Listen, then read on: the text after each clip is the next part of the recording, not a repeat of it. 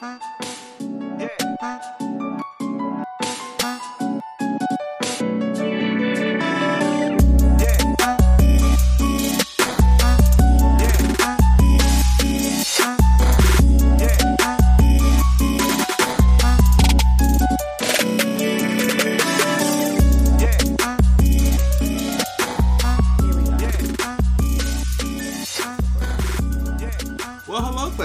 and welcome back to another episode of No Class Podcast, the unfiltered conversations that everything you didn't have in school with your teachers.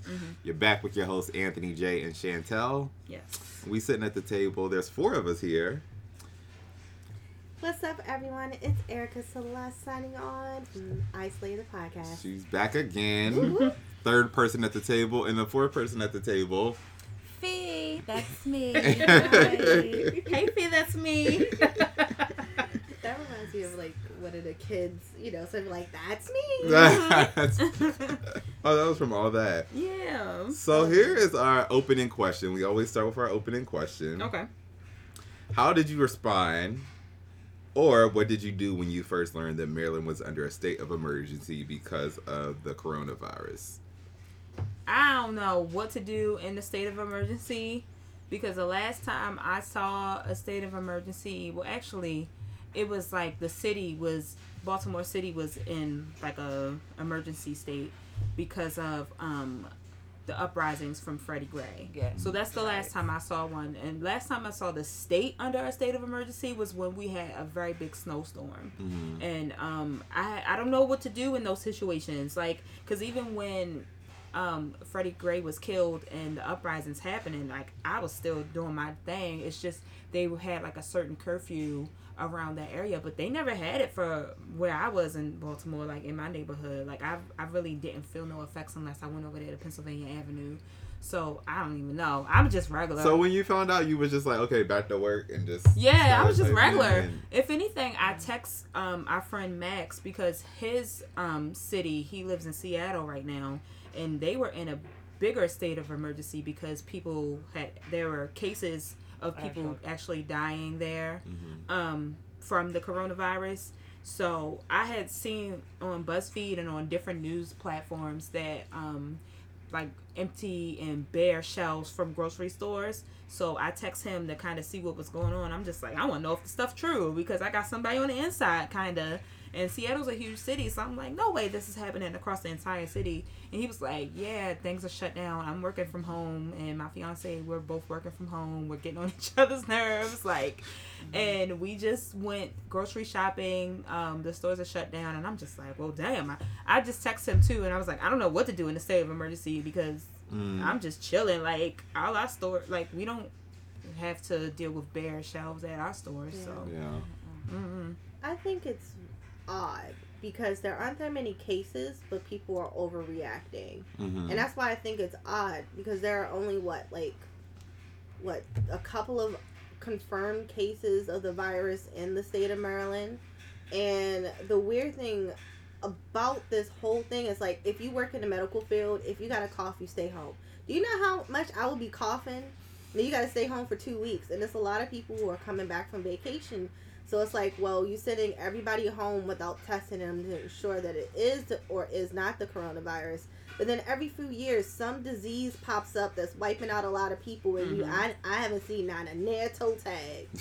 I haven't seen, no, because usually when they're carrying them out, another confirmed case of the, swine flu, bird flu, corona, SARS, Ebola. Like, every few years, there's always these diseases. And it's either some country planning chemical warfare and just want to test it out and see how it works, or people just over exaggerating. Like, hand sanitizer is not available anywhere in face masks. So is this a conspiracy to get people to buy more hand sanitizer, toilet paper, and bread? Like, no, this isn't a blizzard. There's nothing else. This just means be on high alert. But it also means that you should be doing something you already should have been doing, which is washing your hands frequently. Like, making sure that when you cough in a way that doesn't spread germs and cough into, like, your forearm, which people don't do, and it's disgusting. So yeah, I think it's a loaded. So when you found out, were you just like, again, and just kept it moving, or? When the only thing I could think of is I have this one girl I know spent 2 months in China and now she's sick, and I'm like, I think you got it. She was in China for 2 months, and that's where the largest concentration is. Oh my gosh! So, I hope you didn't text her and be like, "Hey, I think you got something." Right. No, like, she probably asked her, "Did you come from Wuhan? What part of China?" I just watched, and she's like, "Oh, I'm sick, but I gotta go to the lab," and I'm like, she sound like that? Stay your ass home. And she sound that. like that. Because you also have to think about, like, there were people who were infected with the virus, and people were coming back from a European cruise, and you still had everybody on the plane together. I would have said, "Not today, Satan." I would have got my happy ass off that plane. I'll catch the next one. Oh, like, they're shutting down flights. Yeah.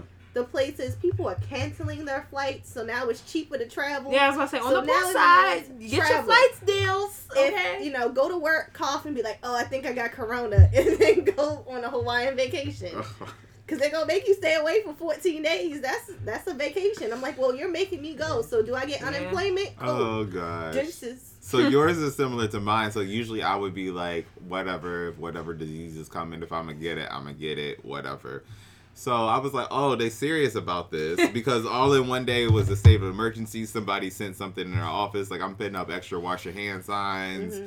Schools might be closing and all this. I was like, oh, okay, so people taking it serious. Maybe I should. And I was like, maybe not. And I was like, oh, wait, I got a trip the end of this month. I was like, I'm ready to fly. And I was like, I hope they don't shut down the airport. Am I going to get my money back? What I'm going to do? So usually I would have been like, whatever. And then I was like, y'all better get y'all stuff together about it into March, because this better not interfere with my trip. Yeah. What about you, Fee? I thought it was dramatic. Yeah. I'm sorry. It's just so dramatic. I listen to Dr. Drew. Wash your hands. Don't put your hands in your mouth. Don't touch stuff that you shouldn't touch. And then we'll be fine. Because all it is from different physicians is a flu. And just like we had swine flu. We had, every Bird flu. Bird flu, swine flu, chicken pox flu. We had a whole bunch going on. All right. Ebola was a thing for real. And Zika, all that. the Zika virus, to this day, when I think of every time I get a mosquito bite, I'm like, I got the Zika. Because that's how big it was. Right. But yet, everybody is doing all this preparation, all these face masks, but, you still having sex unprotectedly. Like, you still doing random hookups. Like, Go there. you're still sitting on the toilet at the public bathroom. Okay. So you're sneezing and your hands touching the doorknob. Right. Speak So you're on still it. touching buttons in the elevator. You're still answering the phone. You're still playing on your cell phone. You know how many germs are on Dirty. these cell phones that we Yeah. have, and we still use them. So I'm like, okay. Call them doo-doo phones.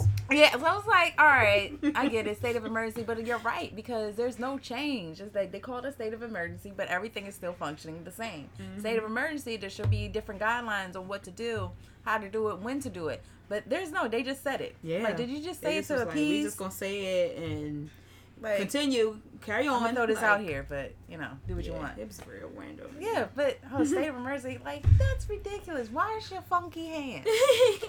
One of my friends on Twitter, she was talking about being a nurse and working in healthcare and the coronavirus, and she tweeted, I wonder how a mass quarantine works for nurses. Will they make us stay in the hospital? Because they damn sure gonna expect us to show up to work. And so I was like, I was wondering how it was affecting healthcare workers in patient care. Mm-hmm. Like, did they ramp up the PPE? And for those who know what PPE means, it's basic protective gear, that people wear in like ICU, CCU, critical units where there are quarantines or like there's a infectious disease spread. And so I was like, what's going on? And she's like, it's crazy because since the general public is out here buying up all the masks, there's a shortage, so our masks are now being rationed out to us. Other than that, her job has been really lax on implementing screening for people who come in with respiratory symptoms. So it doesn't even seem like it's a huge deal other than, like their basic stuff. Like, yeah, they're going to have to wear different masks and stuff. But I think for hospitals anyway, they're wearing different forms of face masks that are they're more minuscule for like the droplets and stuff being left out in the air, because that's how it really be spread. Not that little paper thing y'all try to put over your face because the pores are too big. So you're still gonna get it. Period. But yeah. So classmates, let us know, how did you respond when the governor said there was a state of emergency in Maryland? Hit us up on we're going to do a question about it on our IG. Go ahead and comment on that. Fee had to step away, but she will be joining us again for our main topic. We're going to go to the next segment.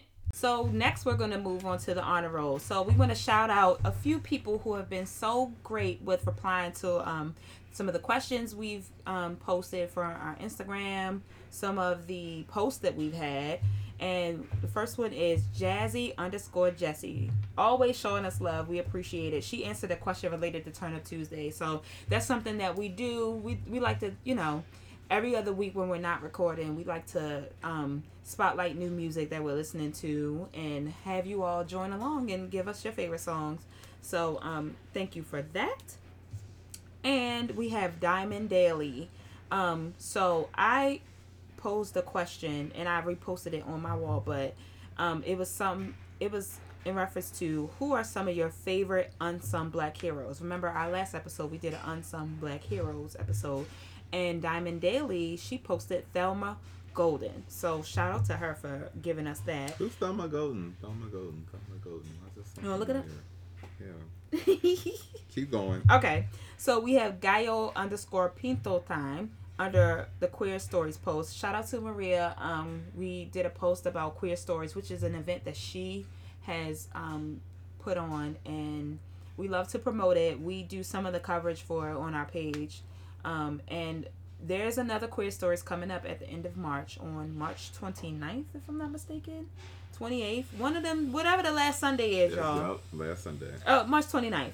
So it's March 29th at 8 p.m. at the Crown. We'll definitely give you guys some more heads up when you get closer to it. But the event was awesome. Anthony J., he was, giving one of his stories, a few of his stories. And you were very funny. I was like, oh my gosh, you're a comedian when it comes to a crowd of people in a live audience. It was amazing. Funny.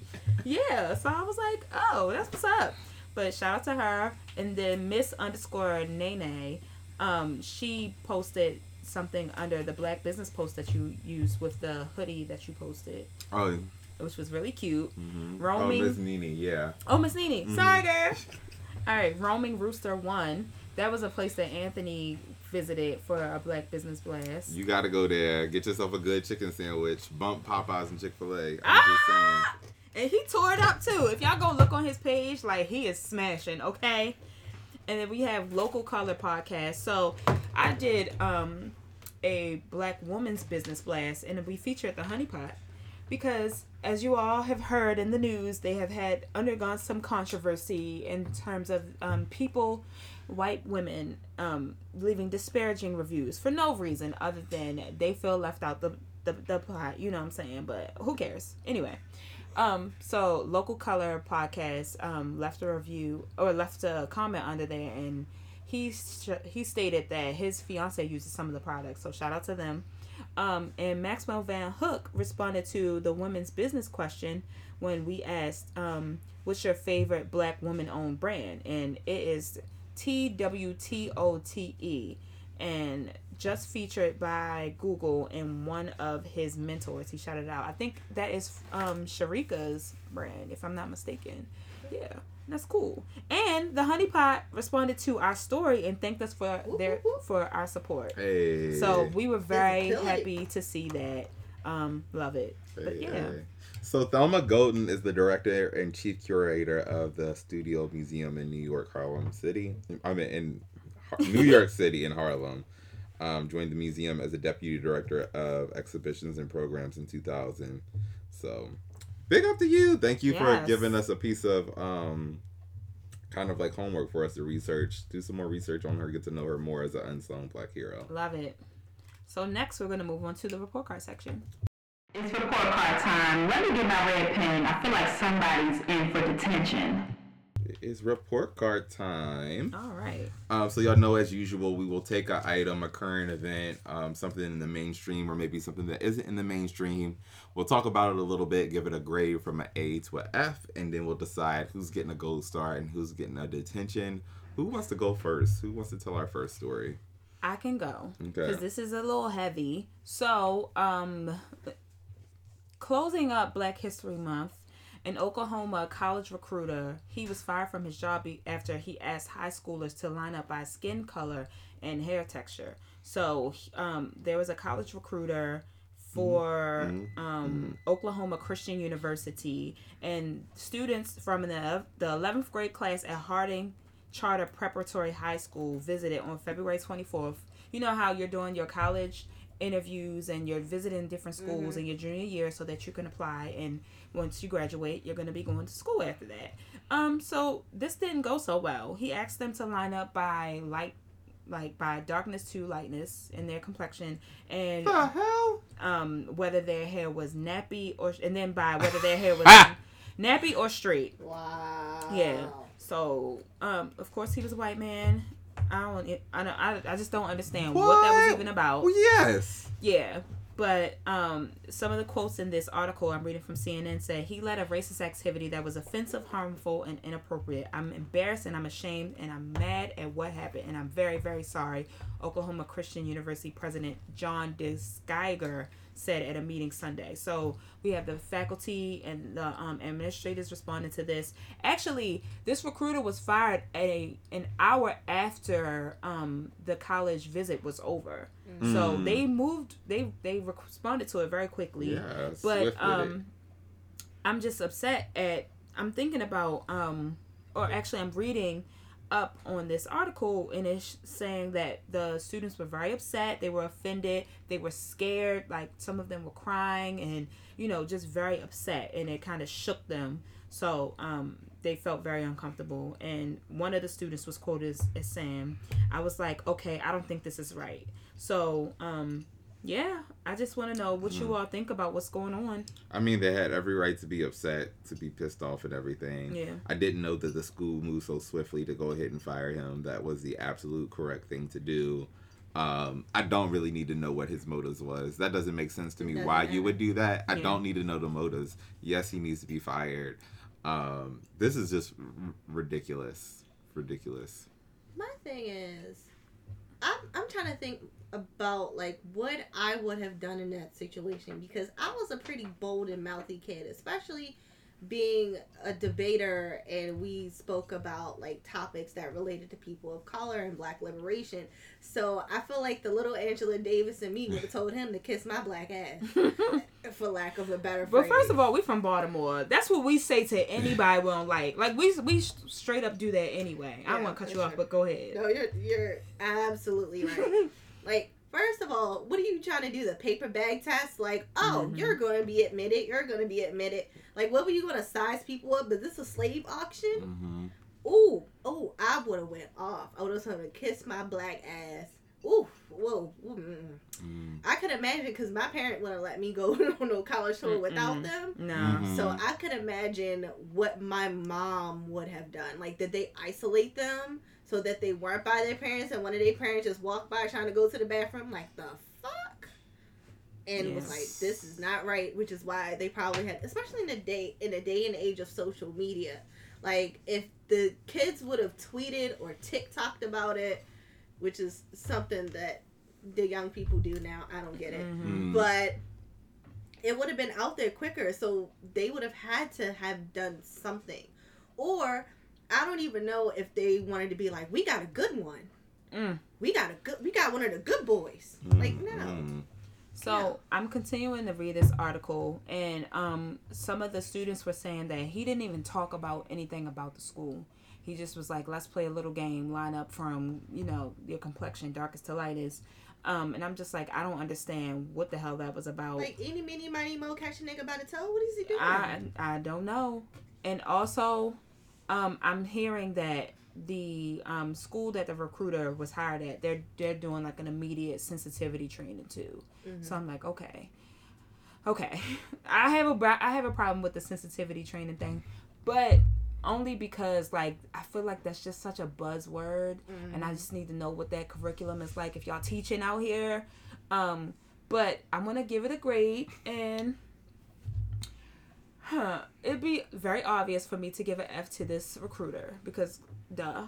But I want to give an A to these students. I think these students handled it very well, because despite them being young 11th grade children, like, you know, and being faced with this type of adversity, as they were so open to, you know, visiting the school, like, I think they handled it pretty well in order to get him moved out swiftly. Like, there had to be something said, or a staff member had to say something, right? And when I remember being in those recruiting sessions, or like going to visit different schools with our college advisors from my high school. Those were the advisors were on the trips with us, so they were the staff that was with us. These were trips that my parents weren't a part of because this was during a school day. Mm-hmm. So that might have been the case for them. And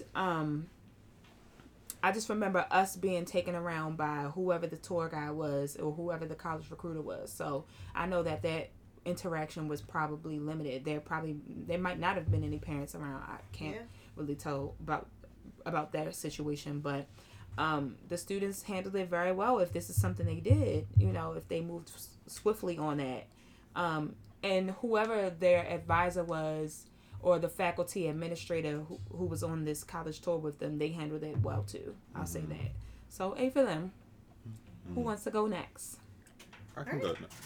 I can go. Okay, go ahead. So earlier, Chantel spoke about honey pots. Mm-hmm. But we know that there was a lot of controversy surrounding their ad for Target during Black History Month, in which the owner of Honey Pot said that the reason why it's very important that her company exists and that companies like Target support Black female entrepreneurs, because I don't know if you realize this, but Target has actually supported a lot of Black-owned businesses. Yeah.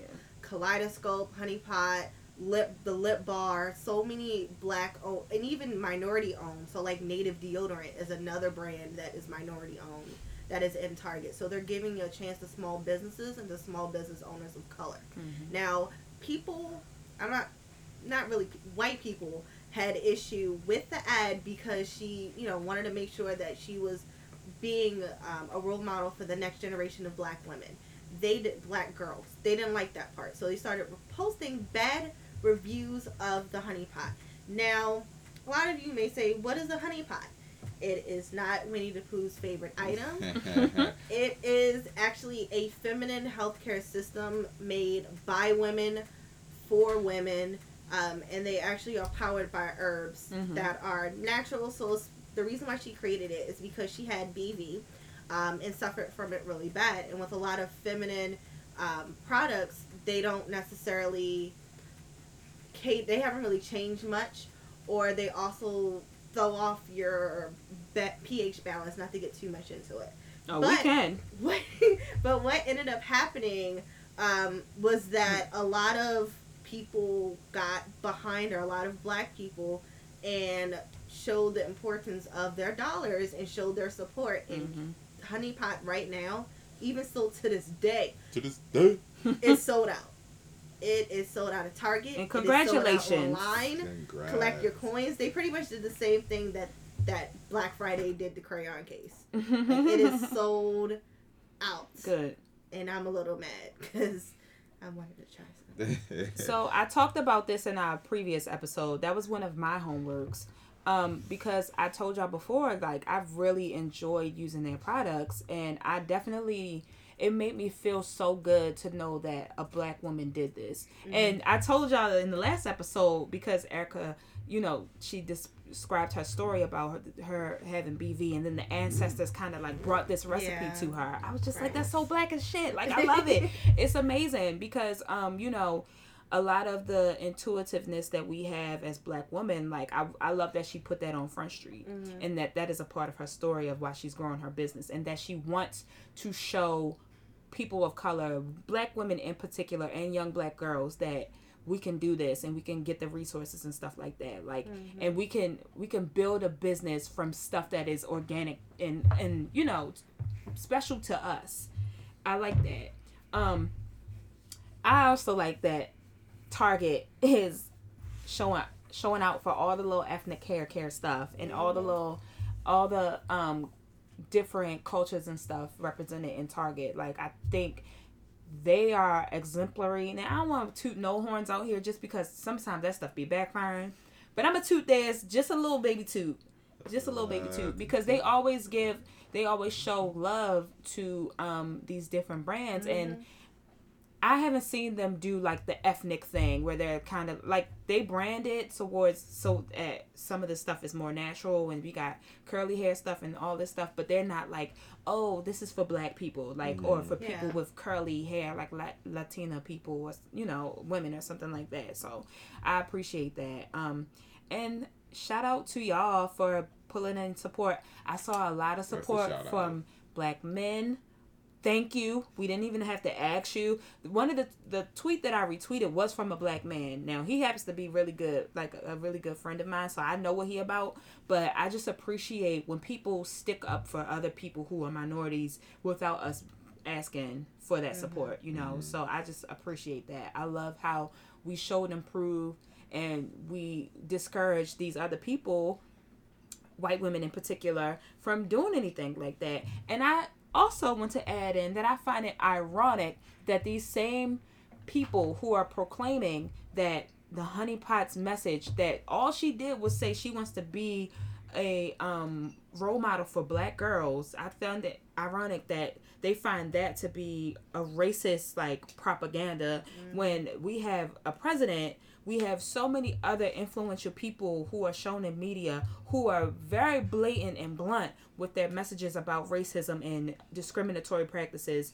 But I don't see y'all leaving no negative reviews on the White House. Like, just stuff like that. Like, I find it so ironic that you're very adamant about discouraging this black-owned business because you think it's racist when there are a lot of other people who propel racial tension in the forefront and y'all ain't got shit to say about it on nobody's social platforms. Exactly. So like I haven't seen a story about Trump's Blacks for Trump line of like political wear. Just any of it. Yeah.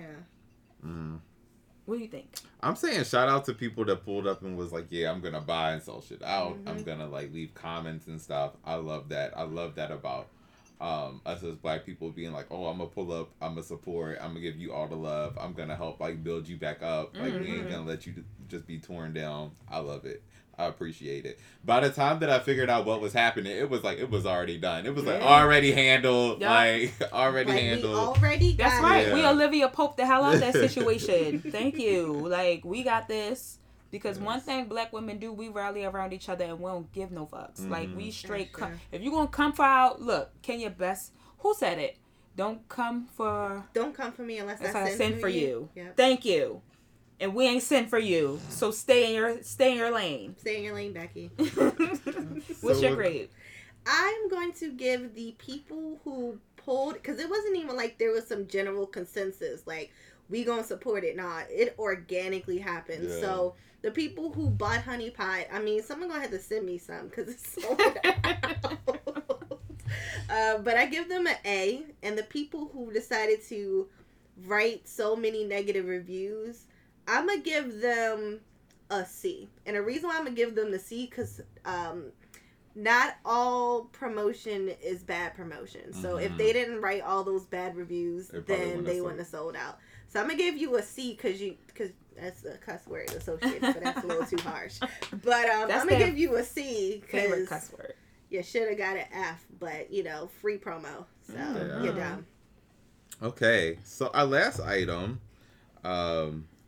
So I'll go ahead and just read the article from Yahoo.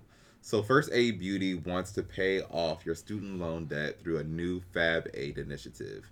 More than 65% of college graduates have acquired a student loan, which adds up to over $1 trillion in overall U.S. debt. First Aid Beauty is ready to help change that.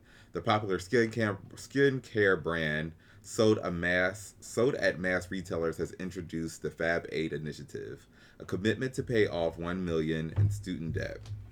First Aid's beauty mission is to rescue people from the biggest skin concerns, the brand wrote in a statement. Now we're launching the Fan Aid initiative to rescue recent college grads from the burden of paying off their student loans.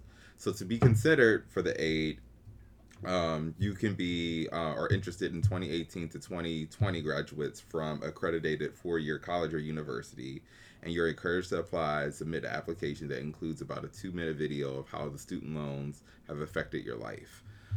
So what are y'all thoughts on this? I'm going to apply. Okay.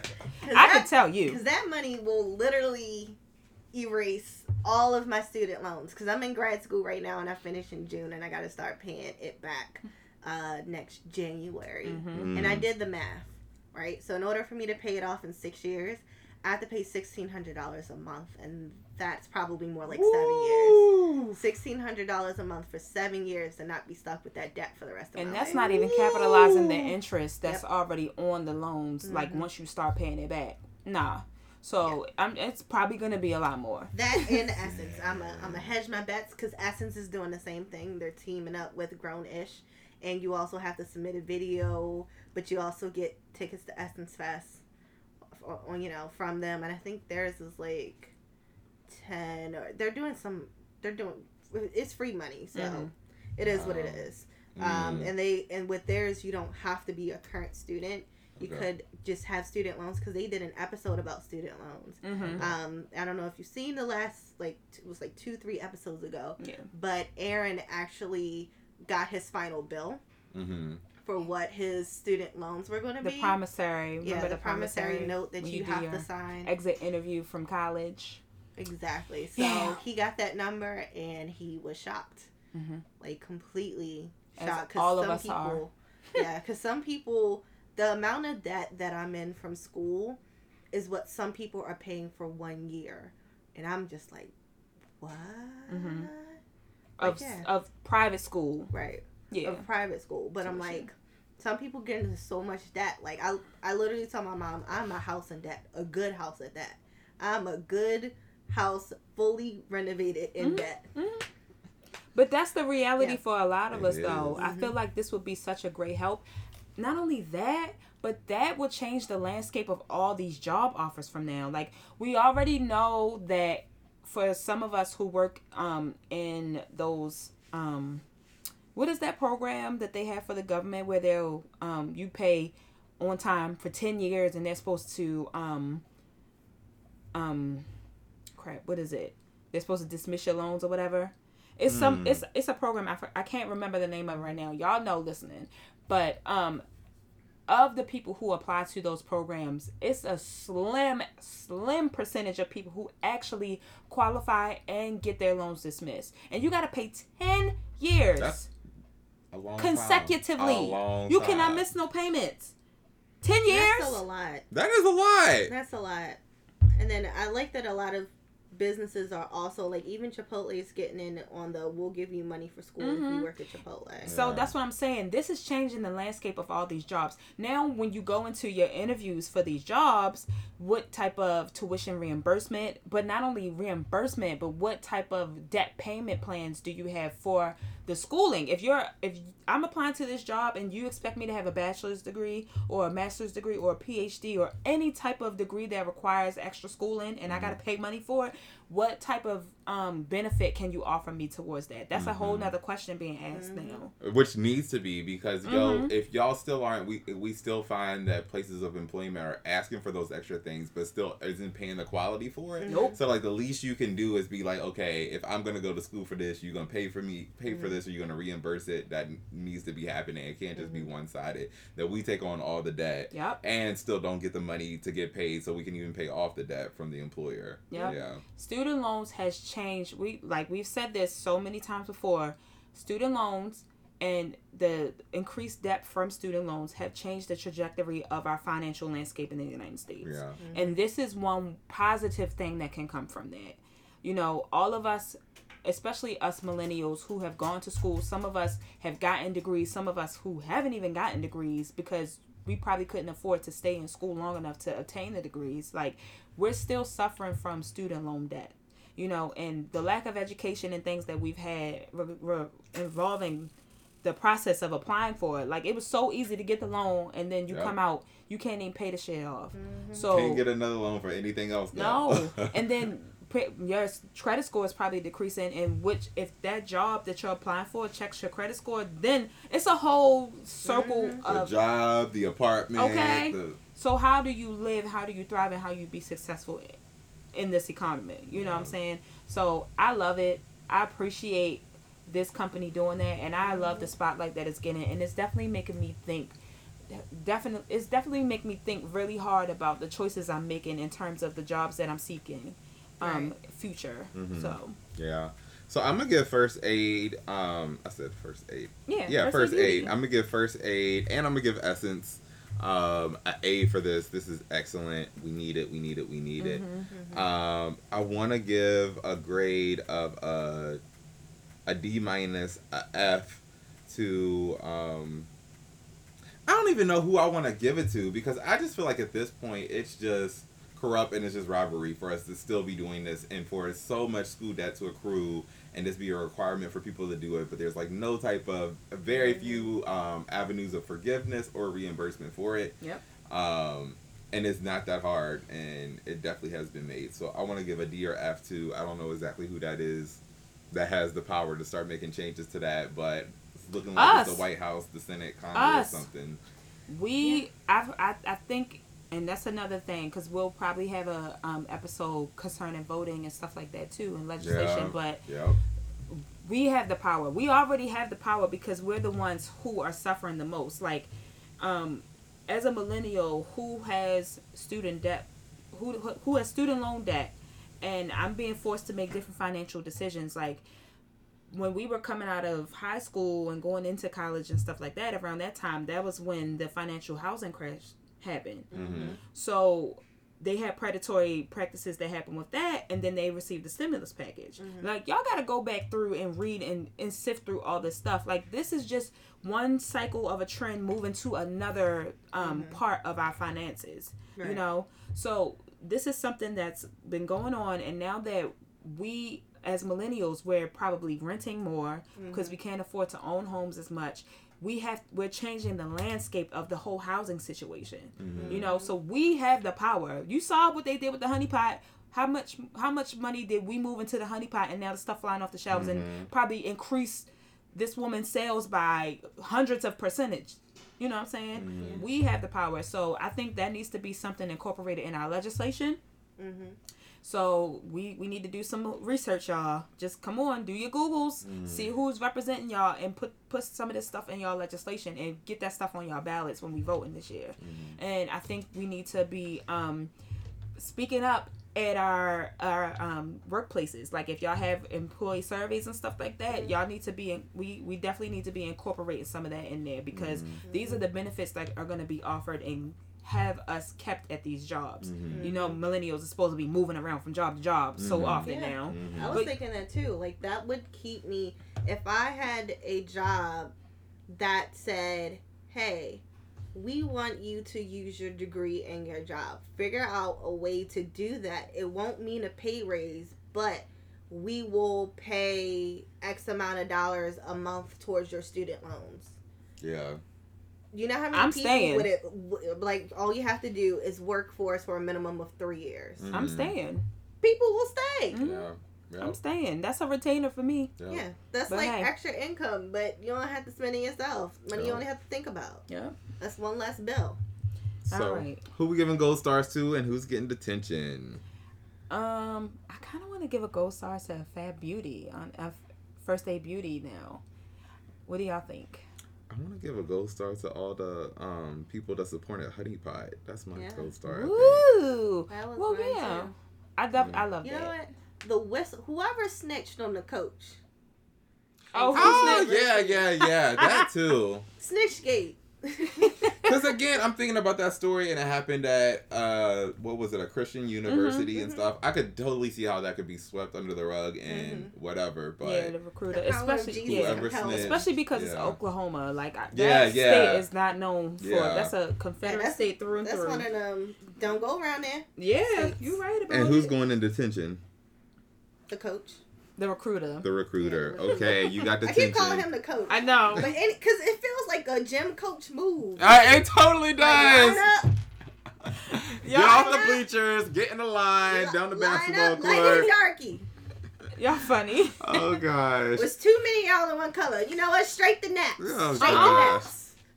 All right. So before she continues, that's the end of our Gold Star in Detention. We're gonna go to a break now. Thank y'all. Okay, so welcome back, classmates. We have a few special guests here with us. Someone else joined us. Well, she was here already. Someone else joined us. She's here to discuss a really important topic. Today we'll be talking about diet culture and body positivity and the representation of people of color, women of color. Hey, Fee. Hey. How you doing? So I wanted to get started by asking the group, do you all feel represented in the body positivity community? Yes or no, or how do you feel represented? I think it's getting better. Because even like with clothing, right? A lot of places are starting to carry a plus size section, but the plus size clothes cater to what I like to call people who are thin fat. Okay. So they What's are thin fat? the plus size, like no belly, no you know, or like the plus size would be considered more so like a Kardashian body, someone who's curvy, more so than someone who's actually plus size. Yeah. So a lot of times when you're shopping, like I have to shop for stuff in advance. Mm-hmm. Just because I don't know what's going to pop up, what's not, stuff that's available one size, you know. I might like something that's on the traditional side and it's not made in plus size, and I'm like, ugh. It's annoying. What about everybody else? I don't know. I don't think I'm too well represented just because of body-wise, complexion-wise, you know. I'm not too thick. I'm a little shapy, but clothes for me is either... It's hit and miss. It's hit and miss. I don't go shopping often because I can't find it. Like, it'll fit my waist, it won't fit my thighs. It'll fit my thighs, but it won't fit my waist type deal. So that's for me. I don't think it's too well. I think it's getting back up there with plus size more so because you have the Lizzos out there. It's making a very bold statement, forceful statement. If you don't want to listen to it, you got to hear her. So that's helping out in different aspects. So. What about you, Anthony? For me or on black women? I'm talking about for you because, okay. I mean, I think men are also, now, grain of salt, take it with a grain of salt, but I do feel like men are also a minority in the body positivity movement. Yeah. So I want to know what you think about it. I think similar to like what you're saying, I won't say never. It's not as difficult for me to find clothing when I go out and go shopping. I think it's more so of the representation. Yeah. Is that I am short and slim, and that usually what's shown on TV shows and movies is the guy that's like really built and really tall. So the representation in that way like isn't present. So I don't have the problem of like being able to find clothes that would fit me, but it's like I just don't see people that look like me on the screen most of the time. Yeah, and I think for me, I mean, similar to what you all are saying, like the representation, but in terms of finding clothes, like I'm also in the middle where I'm not particularly on plus size, but I'm not on the normal, quote unquote, normal size range. And so when I'm always in between, like there are things that I can't even wear certain things. You know what? I'm going to start on that because as a woman who is thick, who is shapely, and you know, if you may have bigger breasts or if you have bigger thighs or a bigger butt or smaller, whatever, when you wear certain clothes that look different on a model and you come outside and you look thicker in it, people give you claims that the way you're dressed may seem a little derogatory or just doesn't represent a certain class, you know? Yeah. So that's always been my issue. Like, every time I go to try things on, I have to think about what the world thinks of me. How they're going to perceive it. Right. Yeah. And if they're going to think that I'm trying to be scandalous because this model who might be, 5'10" and 130 pounds is wearing it and she looks different than myself. I'm 5'8". I'm like 210 pounds. So I'm always going to look completely different in an outfit. And I'm like, what, like the whole knee length check. Yeah. It looks different on me than it does on a woman who's of that stature and of that size. Right. So, and another thing I wanted to point out is that we are not seeing a lot of representation in terms of people with disabilities, other people of color, Native Americans, different traditional garbs that they might wear. Like, and then we go into that whole appropriation thing. So I'm just like, it's always like a thin line, like who needs to be represented. And I feel like the majority of people who are represented are quote unquote thick white girls. Yeah. Which is Pretty so much. frustrating. Very frustrating. Yeah. And I'm like, Ashley Graham, I think she's beautiful, but she is not the first plus size woman ever. Thank you. You know? Right. We've had other people who are people of color who y'all threw to the wayside. And just because they ain't have they weren't svelte and fit like J-Lo with an ass, like y'all put them to the side. Like Monique, she's always been a plus size curvy woman, Right. and has always represented black women with that way, even doing the whole skinny bitches are evil thing. Yeah. Right. And granted, like that also comes with its own problems, but what she was doing was trying to emphasize the power that black women have for their curves and their thickness, Right. So I kind of wanted to get into that. But I'm going to kind of move into another direction just because I think diet culture and the things that we place on dieting specifically, it definitely feeds into body positivity and those movements. Right. So I'm going to ask another question. What has been your experience with dieting and body weight and weight management throughout your lifetime? For me, it's probably definitely sticking to it. And not competing with someone else. Say you and your friend, it's always been my habit of comparing. You and your friend start a diet together, you're doing the same exact diet, doing the same exact things, and your friend is maybe slimming down faster than you are. Maybe you're not slimming down at all. So then it comes into that you're second guessing yourself. You're looking at yourself, what's wrong with me? What's going on with my body? Why can't I do this? Why am I like this? And then it's like, maybe not self-hate, but not loving yourself as much as you should, because you're looking at yourself like ill, sometimes gross. Like now, at the age of something, I'm confident. Wonderful. At the age of too damn grown. Mind your business, you know what I mean? But at this point, I'm confident in myself. Like I like all these little rolls and squishy. I'll use my stomach as like a squish ball. Like, I want to de-stress. I'm playing with my roll because I love it. No one else can do that because then I'll have a little issue with it. But I can do it. Things like that. So at this point, I'm cool. But when I was younger, that was my biggest. I would compare. Like if we all exercise and everything, and I'm short.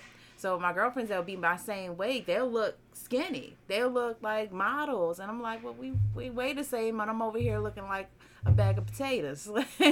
So that was difficult growing up in the diet world. Like I've done every single one. Like I was introduced to Slim Fast when I was probably like 10 or 11 because I was thick. Tell me about it. I was thick, so I knew what a girdle was when I was little because I was always taught you need to keep that whole wearing and not looking suggestive.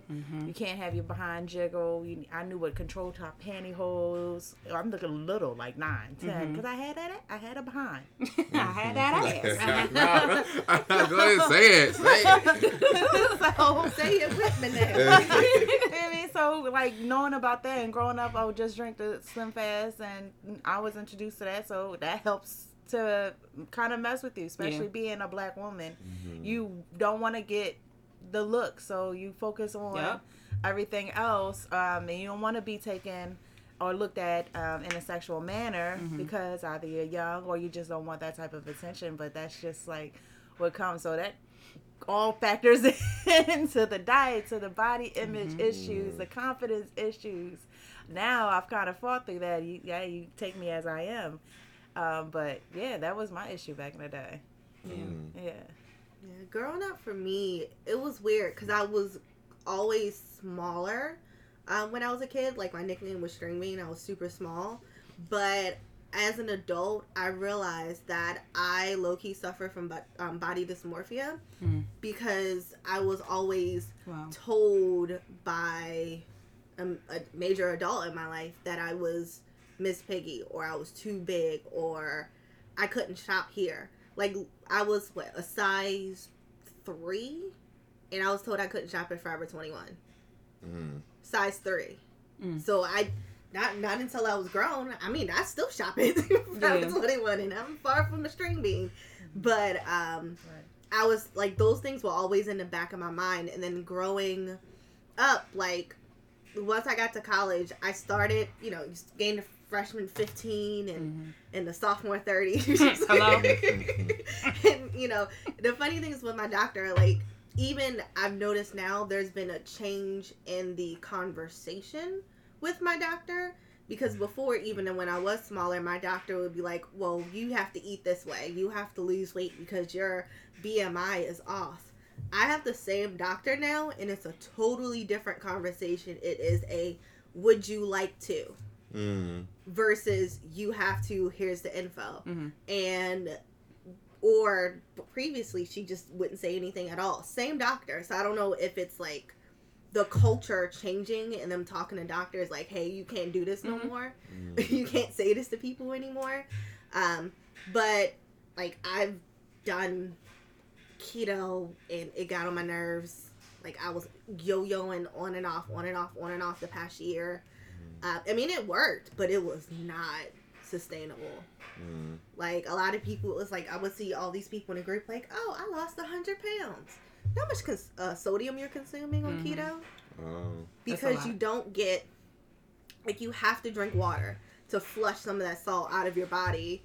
But I think, because for me right now, it's more so like I want to not lose weight for society, but because I want to, there's things I want to do on my bucket list that I can't do at a certain weight. Like, Fee, she went indoor skydiving for her birthday. I was over the weight limit. I couldn't do it. I was like, oh, what? Really? Okay. Well, time to get my life together. When you start keto, you have to keep going. And breaking your diet is not beneficial. So I talked before about how my doctor kind of changed the way that she talks to me about weight gain. So my weight between my GYN appointment and her appointment, she was a little shocked at the number. And that's because I was yo-yoing my body on and off keto. Because I wasn't preparing like I should have. With keto, if you do it, you have to plan. And you should also consult your doctor first. Like, I'm someone who drinks a lot of water naturally. And I don't consume a lot of salt. So when you're on keto, you're increasing your salt intake. So if you have high blood pressure, high cholesterol, keto is not for you. So consult your doctor first. Because a lot of your foods are high, like, you're encouraged to eat bacon. Yeah, high fat, low carbs. Low carb. Dangerously low carbs. Because you want to trick your body into getting rid of the fat that you already have. So I ballooned up in I think I gained like 30 pounds in like 3 months. Wow. Like, it was crazy. So I'm like, I'm not doing keto anymore. I'm just going to do, I call it life adjustments. So I can do lower carbs. And because of keto, I'm more aware of what's in things. Because when you're on keto, you have to read labels of things. Like, you never realize how much sugar is in the simplest of things. Like, I can't use ketchup. Couldn't use ketchup on keto. Like, you can use mustard. You can use mayonnaise. You can't use ketchup. You have to get the Tamari soy sauce. It's like the gluten-free soy sauce. But that's because there's sugar in soy sauce. So there's a lot of things that you're not thinking about that we consume on a daily basis that has a high concentration of sugar. And I think that's just based off of the American way of eating. Everything has sugar. So what I find interesting is in your journey, like with your journey, you were doing keto, and Fee, she talked about knowing about Slim Fast and those dietary supplements when she was like 9 years old, and that's very young. I learned about weight loss and tracking my weight and stuff when I was in high school, but growing up, that was always something somebody in my family always brought to my attention, always calling me fat or saying I was thick and checking out my thighs and shorts and stuff like that. So I was always made aware of my body and that it was a problem to a certain person in my family, you know? Yeah. So I didn't really pay it any mind because it wasn't a resounding thing in my family. But when I got in high school and I noticed like a certain level of fitness that I had versus the kids who were also my age, like I started paying more attention to it, and that's when I started doing more dieting and stuff like that too. But I think it's interesting that we're pointing out like keto, Slim Fast. Oprah is a big proponent of Weight Watchers. We have all these different diets, but even with these being like different diet choices, like if you don't incorporate certain things in your lifestyle, then how will you improve on your weight? Or knowing and reading nutrition labels and stuff like that. It's like a certain education level you're going to have in order to be successful in these quote-unquote diets. And it's like, why should that be the case? You said that you went to your doctor and they're telling you how to manage your weight and all these other things, but I just feel like all this stuff is motivated racially and it's not for us. Right. Because statistically speaking, women of color, Latina and black women in particular, we always are going to have a higher percentage of body fat, a higher BMI, and they're not factoring into those things. They're factoring into those standards because of white people and white women, you know. And I'm reading this book called Fear in the Black Body, The Racial Origins of Fat Phobia by Sabrina Strings, and in that book I'm learning about the different origins of racial biases in weight loss, and what she's talking about is basically, you know how Charles Darwin and eugenics, like he had a lot of racially motivated things to say about black people and our capacity for knowledge and stuff like that, and it's kind of like the same thing. Like she was talking about how in the dawn of the 20th century, like the United States, we were like, our country was the main country that did the anti-fat, the fat phobia, and the pro-slim movements, you know, and it transitioned across the world, which I'm not surprised because we have a thing about weight with women. We have, you know, different things about lightness and darkness and skin complexions, and it's a huge issue globally, but that's something that transpired in the United States. I wanted to read this quote because I want to get y'all thoughts on it. So this is in her introduction, and she says that, and by the early 20th century, slenderness was increasingly promoted in the popular media as the correct embodiment for white Anglo-Saxon Protestant women. Not until after these associations were already in place did the medical establishment begin its concerted effort to combat quote-unquote excess fat tissue as a major public health initiative. In this way, the phobia about fatness and the preferences for thinness have not, principally or historically, been about health. Instead, they have been one way the body has been used to craft and legitimate race, sex, and class hierarchies. These findings further reveal that the slender ideal and fat phobia are distinct developments as they are often treated in the literature. The fear of the imagined, quote-unquote, fat black woman was created by racial and religious ideologies that have been used to both degrade black women and discipline white women. So she's kind of making the argument in her book that due to Protestant faith and basically the idea of being similar to a black woman, like they created this fear that fatness was ashamed or like something to be negative, and like they're using the idea of you being similar to a black woman as the shame and fear that you should be slender or thin. Because even looking all these like Renaissance pictures and portraits, you see all the people are full and fat. They have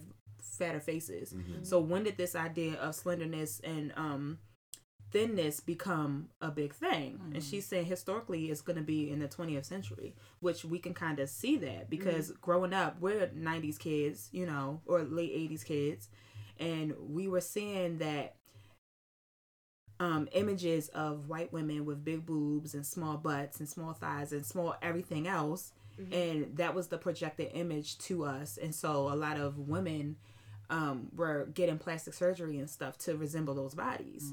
And now that's stuff that's in like medical literature, and then you have your doctor coming to you and telling you that you need to lose a certain weight. Right. And so I'm just like, I don't understand how this is all correlating. Like, how did they make this thing legal where you can discriminate against somebody against their weight? Right. I think it's capitalism, honestly, right? You think about who has access to healthier foods. What does it cost? Because food in certain places are more expensive than others. Like, when I lived in California, the food was so cheap compared to here. Like, it's ridiculous how, and also I had, like, access to farms. I can go to a farm and be like, hey, I want to buy some avocados. I want to buy some eggs. You can do stuff like that. But in the city, there aren't that many grocery stores that people have access to. And also think about our generation. Like, we grew up with horrible food. Like, horrible food.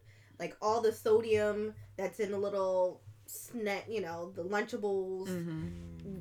I mean, it used to be lit, but there's so much sodium in Lunchables. Yeah. Like, every meal, you could buy cookies. There's so many carbs that you're eating. I was just thinking about how I used to tear up some Steakums and Oodles and Noodles easily with, like, Huggies and, like, Sugar Capri Suns, and I just thought it was so good. And I can't eat it. Sandwich, I can't even eat that stuff no more. It messes my stomach up so bad.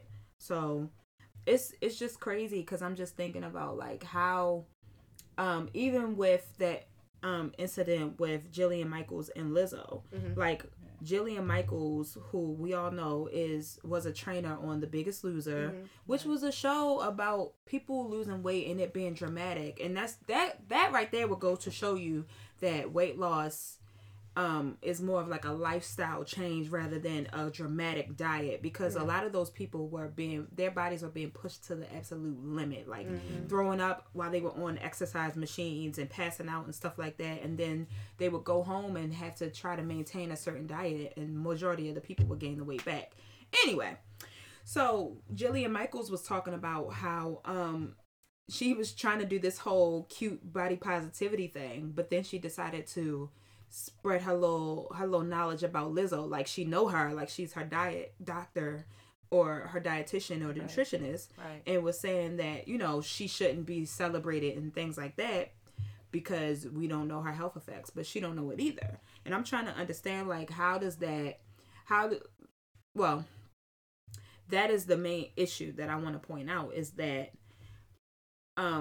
there is a fat phobia and there is a fat shaming that goes along with this literature that you have these doctors promoting, and these people who are highly educated promoting in media, because you don't know if she is pre-diabetic, you don't know if she has high cholesterol, you don't know these things about her. I could say for myself, like, I'm like 210 pounds, and this is the healthiest I've ever been. This is also the most weight I've ever had on my body.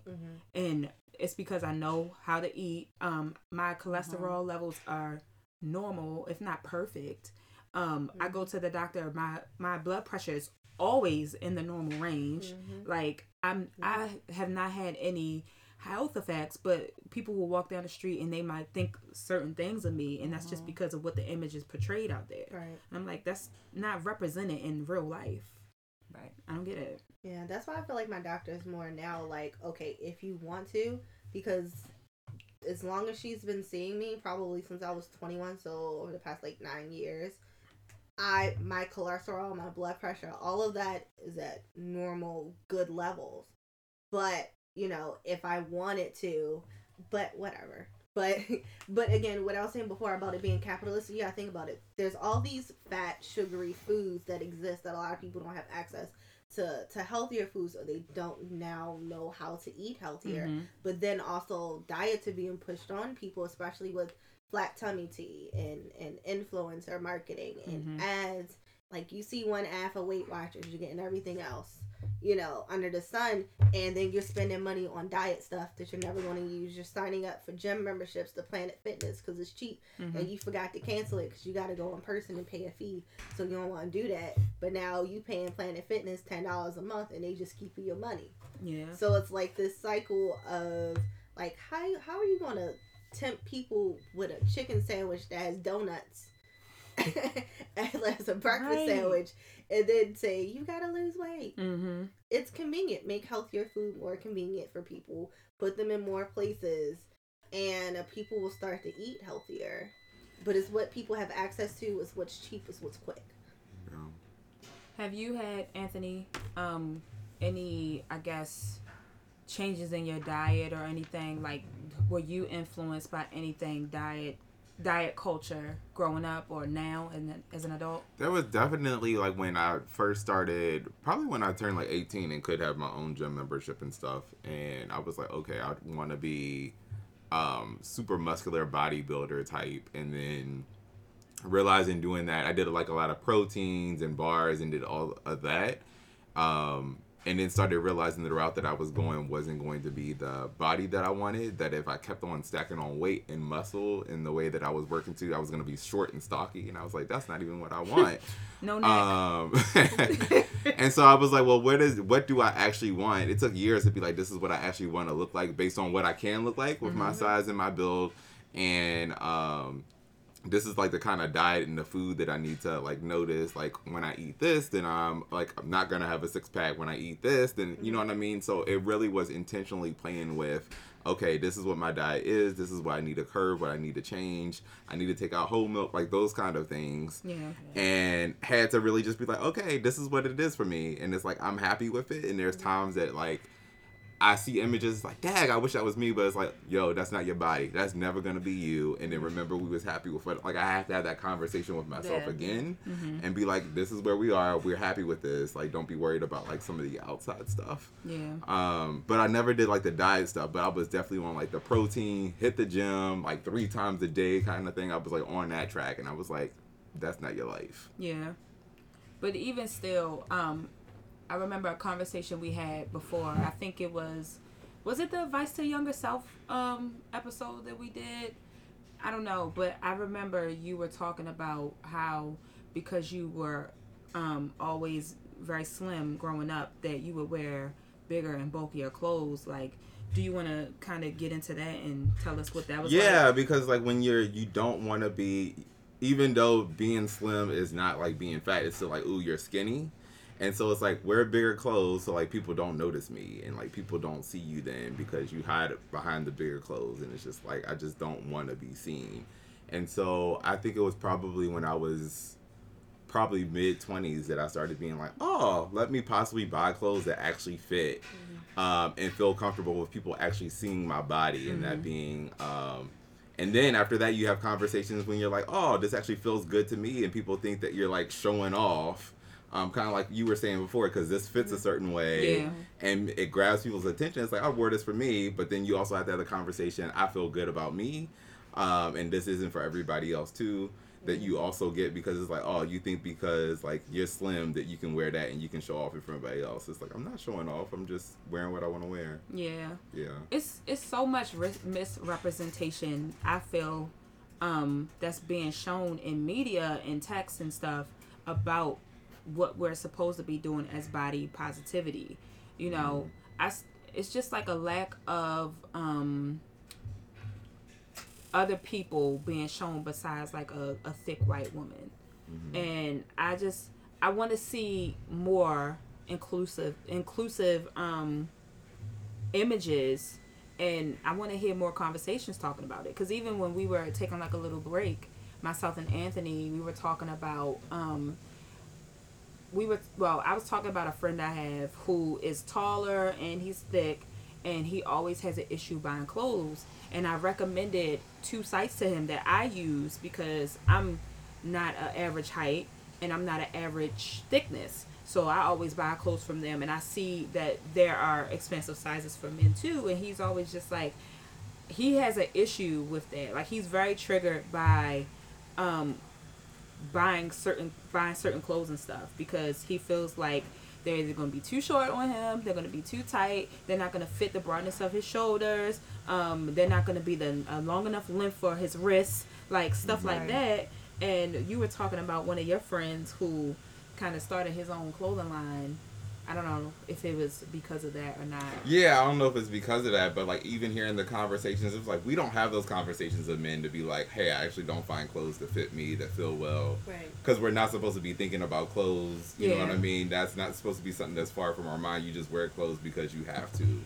But to be like, this actually fits me, this actually feels good. And like, kind of like y'all were saying earlier, it's like, yo, this fits me in a certain place in a certain way, but like the way that whatever size is for one person looks different for someone else. Yeah. It's the same for men, but we don't even have room to be able to have those discussions. There's like a lot of men that feel that way, but I know. I wish I would have reached out to more guys with that, because we don't realize how exclusive these keywords are, like body positivity, until we're in these conversations. Like, we're just having a round table discussion, and Anthony is over here having epiphanies about how it has affected him or the people that he knows or is around. And it's like, we don't even understand the depth of what this means. Like, yeah, we do a whole cute body positivity movement and stuff like that, you know, because a girl is showing her stretch marks or her cellulite, or she got a little fat this way, but still people are being shamed for things that grow from their body. You know, we're not seeing people with different able-bodiedness, or like maybe they suffered a burn from acid or from fire, you know, something like that. Like, we're not seeing these images propelled out into the media. So it's a challenge for me to accept that I can be a part of this movement. Like, I just know growing up, I ain't never see a whole lot of women who look like me, who were my size in my space. Like, I'm seeing a few women now, but it's still like a stretch. You know, even some of the women who are coming out and they're my size, they're becoming slimmer. Yeah. You know, I'm just like, oh, like Issa Rae, she was a good thickness. And I'm not saying that there's anything wrong with her losing weight or whatever, but now she's a lot smaller, and I can't see myself identifying with her as much as I used to. Right. So. Yeah. This little girl named Doja Cat. Okay, so, all right, when she did the Moo, you know, I liked her because I liked her body. It was natural. It was real. She had some thickness. She had a little pooch. I'm like, okay, I can work with this. Now, if you look at her, she's so gorgeous. Yeah. But I'm like, did Hollywood get a hold of you? Because now that what you had was natural, now you look like a clone again to all the other people. And I look, and you get mesmerized at everybody has the same shape. Yeah, same shape. Same eyebrow shape. And it's frustrating. The same mink eyelashes. Yeah, it's honestly frustrating. Back in the 90s and things, you had natural beauty. And that's what I always loved. Like, now it's between so many filters and fillers and different things. Facetune. It kind of makes you, I was looking at myself in a selfie. I did a filter, one with a filter and one without. And it makes you really think, like, am I really attractive? Because there's so many filters that you can get kind of a skewed vision of yourself. Like, accepting people will only post pictures with like the filters on because like, well, my natural face doesn't look good, or my natural face has freckles, and my natural face, you know, I'm fair skinned, I get dark circles. You can tell when I'm tired, it shows right up. So that will make you question yourself. So or even the makeup videos from like a lot of the influencers, I'm like, sis, you know that's not your shade. What are you doing? Like, it'll be so much lighter, and you just like, that's not you. Or I don't know if you've seen the videos that come from Asia, where like the women are like taking off like they're putting putty on like their nose, that give it a more European look. Yeah, those videos. they're putting contacts that have larger eyes, and then they're taking tape to get rid of the fat and push it up, and then you look and they're putting like this some spray, but it makes them look damn near white, like literal like alabaster white, white, and it's a spray, and they're just rubbing it on their face, and they're taking these vitamins, and you're like, who the hell? Vitamins? The hell? They're taking like all these different like beauty vitamins, because as I said before, it all links back to capitalism. Like, you want to look younger, here's this $50 cream. If you want to have a flat tummy like Kim Kardashian, drink this flat tummy tea. You know, take this pill, buy this makeup brand. Like, no. Yeah. Like, no, it's too much. It reminds me of that TLC song, I'm No. Pretty. Oh, that video used to scare me. I used to cry to that song. That and Pretty Hurts with Beyonce. Pretty Hurts. Like, that is a the first time I heard thing. it, I cried. Yeah, and let me try to tell you, back when TLC did their song about wearing clothes that's too big and cover up, I was very thick. And after I've had my son, you know, I'm not as thick in certain places as I once were. But now, because I know my body and I appreciate it, I want that body back. But when I was younger and these songs were out, I hated my body. Not because it wasn't a good body. I was small. I was thick. I hated the attention.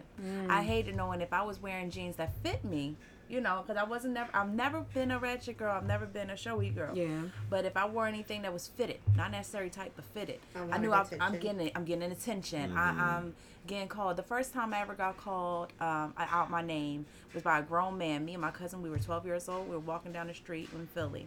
And because of our body shape, not what we had on, because we very much so would dress like young girls.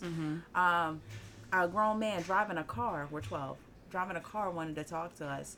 We wouldn't talk to him, kept walking. He called us out our names because we wouldn't talk to him. And I'm a child. So it's like you have children that are dealing with this. It's like, I hated my body after that point. I was like, so when that song came out and then she was like, you know, you can fix your nose if you know, and all this other stuff. I'm like, you know, I cried. I'm like, I feel that on so many different levels. I wanted a reduction. I would ask God, like, just take it from me because I don't want to look like this, because I don't want to get the attention because I'm not interested in it. And it would make me so uncomfortable, even so much when you're in high school and you got to walk in front of the classroom. Oh, what? That was like a nerve-wracking thing for me. Like, if I had to go to the bathroom, I did not want to do anything. I asked to be closer to the front because I didn't want any attention. Yeah. And when I would walk, and then, you know, the guys, and then some of the girls, you know, they're not all as mature as they may need to, or very conscious about what they're saying. So, yeah, that takes an effect of Beyonce and TLC. Yeah, what? Triggered. Yeah, that made me think I'm triggered. Because when I was doing the research for this episode we just recorded of Honestly the podcast, Megan Thee Stallion got her name from an older man commenting on her body and her stature, that she was a stallion. She asked her uncle, like, you know, what does this mean? And she found out. But it's also when you're younger as a female, it's weird when older men comment on your body. It's super weird. Like, I've always thought that even as an adult, I'm like, what are you talking? Ew, that's gross. They're like, oh, you have a very attractive son. He's gonna break so many girls' hearts, and you're like, why you comment on my child? Like, that's weird. It's very gross. That's very weird. From a very young age that we do that with kids, and it's really, really gross. Yeah. Like, and it also helps them to develop a complex. I'm like, develop a complex. You put them out there before they really need to, introducing certain ideas. Sexualizing them. For what? I don't. Yeah. So people do that, and it is weird. You make you look at it like, what kind of person are you? Yeah. And how are you looking at a child or you know, anybody around? Like, how do you really look at that person? Especially like when you're out walking and you see a attractive female, whether it be a child, a grown woman or a child. The men, how they look. Some men, how they look when they're walking past. Like, I'm uncomfortable. I'll be walking with my sister or someone, and I'll see someone staring, and I'm like, hello, how are you? Yeah. Like, what's going on? Yeah. I was just having a conversation with one of my friends, and this was last night, and we were going back and forth trading jokes, and he's a guy. Yeah. And it was this was something so silly, y'all. Like, we were talking about subtitles on the screen when you're trying to watch a TV show or a movie. Yeah. And I just made the comment, like, it distracts me. Like, I cannot watch the TV and the subtitles at the same time. Like, I'm always going to read the subtitles and I'm going to miss the image. And so he showed me this meme, and the meme was a woman, and she had big cleavage, and then there was a guy talking to her. And the woman's face was the movie, her breasts were the subtitle, and the guy was just, like, distracted, and he's looking at her breasts, which are the subtitles. And I was just like, I completely went off the conversation about the subtitles and was just like, so are men so distracted by titties that they can't look at a woman's face while she's talking? It really got into a conversation like that, and I became upset, more so not with him about it, just because we were just trading things back and forth, but just about society and all the times I felt like I've been sexualized, because I was gonna say victimized, really, because I've been in situations where people just they look at my butt and my thighs, and they talking to me, and I'm looking them directly in their eyes, guys, and they're looking straight at my ass, talking to me, and I'm just like, are you kidding me? Like, I just feel like that's a certain level of disrespect, because I was like, I know, you know, like, this is a joke, but in reality, like, I know y'all were raised to look people in their eyes and give them respect if they're talking to you. Right. And not at their titties and at their ass. Right. Like, or how people judge curvier people.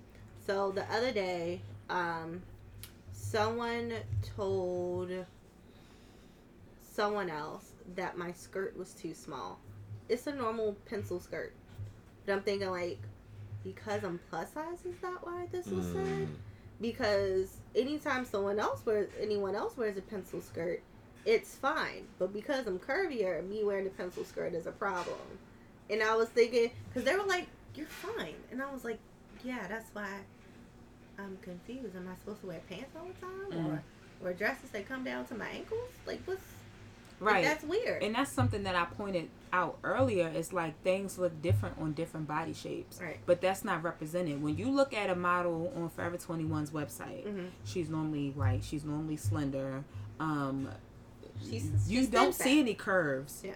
If you see any fat on her, like, most of those models are thin enough. Yeah, they're usually at the bottom, like the bare minimum to qualify for plus size, like 14, 16-ish. And you don't see them with fat bellies. Like, we got guts. That's why I like your Big Sister's Closet. I've talked about them before, but it's a Canadian brand, and what they do is they have a woman that's a true 1X, a woman that's a true 2X, and a woman that's a true 3X. And they don't wear girdles. They'll show you the same dress in each size, and you're like, oh, okay, well, that's how my belly would look in this one. Or, okay, cool, she has thick thighs, so now I can see what it looks like. And I think that that's something, I've said this before, that a lot of brands should start doing, because if these are the people who are buying your brand, you should represent them. Even if this is the image you want to use for advertising, this is the image that you want to use to actually sell people the product. That, to me, makes more sense. Or even with men's clothes, usually you see the buff model dude. There's no in between. Now you're starting to hear a little bit more about male plus size models, but you don't really, there's not as much work for them because they're going after the Don Benjamins of the world. All these, you know, built, or really skinny, or really skinny, or or like you're like, I was going to say Asian skinny, because their sizing is different from ours. So it's like they'll go for that look more so than anything else. I just want to know who is making the rubric and what is the standardization, because they base everything. The diets is based off of a standardization. The clothing that we choose, like, I sew sometimes and I look at patterns and it's based off of a standard sizing for women, and I'm like, when did y'all take these measurements? Back in 1800s? Because it hasn't been changed. We ain't been these sizes in a very long time. You just said that on your last podcast for the last season I was listening to, and you were talking about it not they changing. They haven't changed it. Yeah, and it's ridiculous. I'm like, all our bodies are changing. We're all eating things differently. We're consuming things differently. Like, even because now, like, a lot of people are eating less meat. Mm-hmm. And when you eat less meat, your body gonna change. You know what I'm saying? So I'm like, what is happening? Like, there isn't enough research and changing, like rule changing, for keeping up with the times. You know? Yeah, like they need to get together. They need to occupy a store in the mall, pay some college students some credit to take people's measurements, and do it all over again, because there's so many different options versus what it probably was before. And also, you also have to think about, a lot of people were making their own clothes. They weren't buying stuff in bulk like most retailers are now. Like, there's more disposable fashion now than ever. Mm-hmm. So they're like, well, it's spandex, so figure it out. Because even if you are larger than and actually, sizes have actually changed over time so that they're smaller. Like, you ever go thrifting and you get the same size that you are now, and you're like, why is this so big? Yep. Or why is this? I can wear a size 6. I ain't wore a size 6 in years. Mm-hmm. I can wear a size 6 when I go thrifting, or like a size 8 in certain clothes, because the sizing has changed that dramatically, where stuff is a lot smaller. So it's crazy to me. I need to know. I need to get to the root. We need to get to the root of the problem.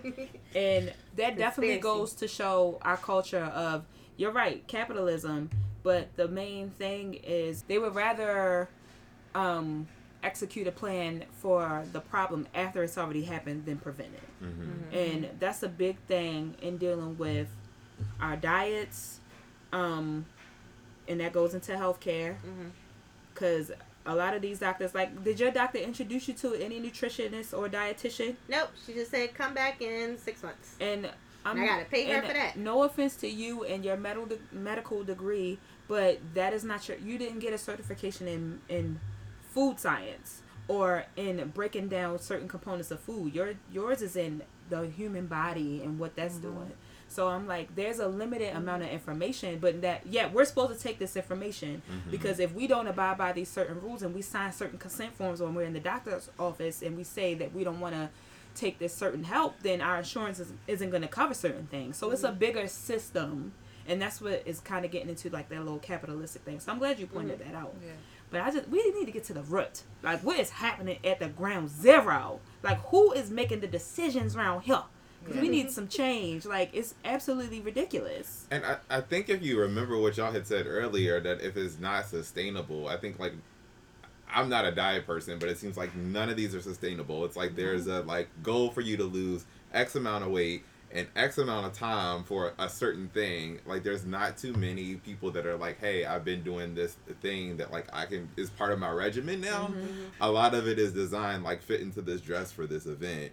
And so I think we also have to have the mindset that it's like, okay, as I'm changing my regimen, instead of just, like, being this diet for a specific thing, what do I need to, like, sustain me through life, and what is just a craze that is potentially going to be harmful for my body, and it's not going to give me lasting results. Because it's gain, it's money for them to hurry up and get quick money for you, and then you come right back when it doesn't work, and it leaves you feeling guilty, like, oh, I did something wrong, and now I got to come back. It's like, no, that diet wasn't set up for you to succeed and for you to be able to stay on it. And then here you go throwing more money at the next craze. And I'm just thinking about that, and I have family members who have had gastric surgeries, like multiple family members, and some of them, sometimes they'll gain the weight back, and it's not because of the size of their stomach. It's because of what they're eating, which is why people are gaining certain weight and everything. So it's like it wouldn't be sustainable in that instance, because you get your surgery and you're cutting off a piece of your stomach, or you're getting the sleeves put over it so it's a certain hold, and you're getting all these physical effects from it. But if you still continue on with your dieting the way it is, like if you're eating a high fat diet, or if you're eating simple carbohydrates and stuff like that, and you're not receiving the proper nutrition, you're still gonna gain that weight regardless of how much you lost previously, because you had a sleeve put on, or you know, you got a piece of your stomach taken out. So it's a bigger issue. Like, yeah, y'all yeah, what? They got that money going, okay? It's a business. It is a business. Oh, yeah, because then you got people going overseas to get plastic surgery done just because it's cheaper, just so they can look a certain way. And it's honestly ridiculous. So one person that's actually been more on the positive side of the body positivity movement is going to be Jamila Jamil. She is on The Good Place. She plays with Tawny Tahiri, something like that. It's the character's name, something like that. But she talks about her own story and her own battle with her weight because she used to be plus size. I think she was like blind too, or there was a whole bunch of medical stuff going on with her. Wow. And then she got sick and randomly lost a whole bunch of weight, which is why she's smaller now. And she's actually one of the people online who calls out like the diet culture. And she has no problem like calling people out about it. And I think it's people like her who use their power for good. It's like she understands that, like, she's like, look, I lost weight on a fluke. Like, I was sick. That is why I lost weight. However, you don't need to lose weight to be beautiful. Because that's another thing. A lot of people assume, like, I had to tell somebody, they got on my nerves so bad. We talk about, like, people in our family commenting unnecessarily. And they're like, oh, well, you would look so much prettier if you... And I'm like, I'm fat, not ugly. Like, what are you talking about? Like... As if they're comparative. As if it's one and the same. And I think we've been seeing some of that more so in pop culture. Of people finally being like, I'm fat, not ugly. There's a difference. Or people don't want to believe the fact that if you are larger, that you are happy with yourself and that you do like yourself. Baby. Which is why a lot of people are like, oh, why is Lizzo? Why is this such? She's promoting obesity. No, she's promoting loving herself. Like, she's so active. Difference. She performs. She is very active on stage. She is could be on stage longer than the average person. Okay, doing what twerking she does. with a flute and singing. So please. Like, come on now. If you can play the flute, twerk, and sing, because she wasn't a singer. She didn't start out as a singer. Like, she was a flautist. Like, and she rapped. But she got into singing because of opportunities and improvement, whatever. But that still takes a lot of strength to be able to do that and a lot of stamina. Yeah. Right. So it's like, okay, like... She loves herself. She wants to promote people loving themselves, which is why she came for TikTok.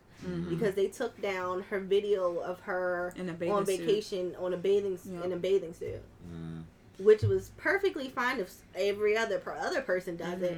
But they're like, "Oh, we didn't mean it like that." No, yes, you did. I appreciate more celebrities and people who we look up to in beauty for putting themselves out there more. I know Demi Lovato. Why the hell is I saying Selena Gomez? Okay. Because they were friends.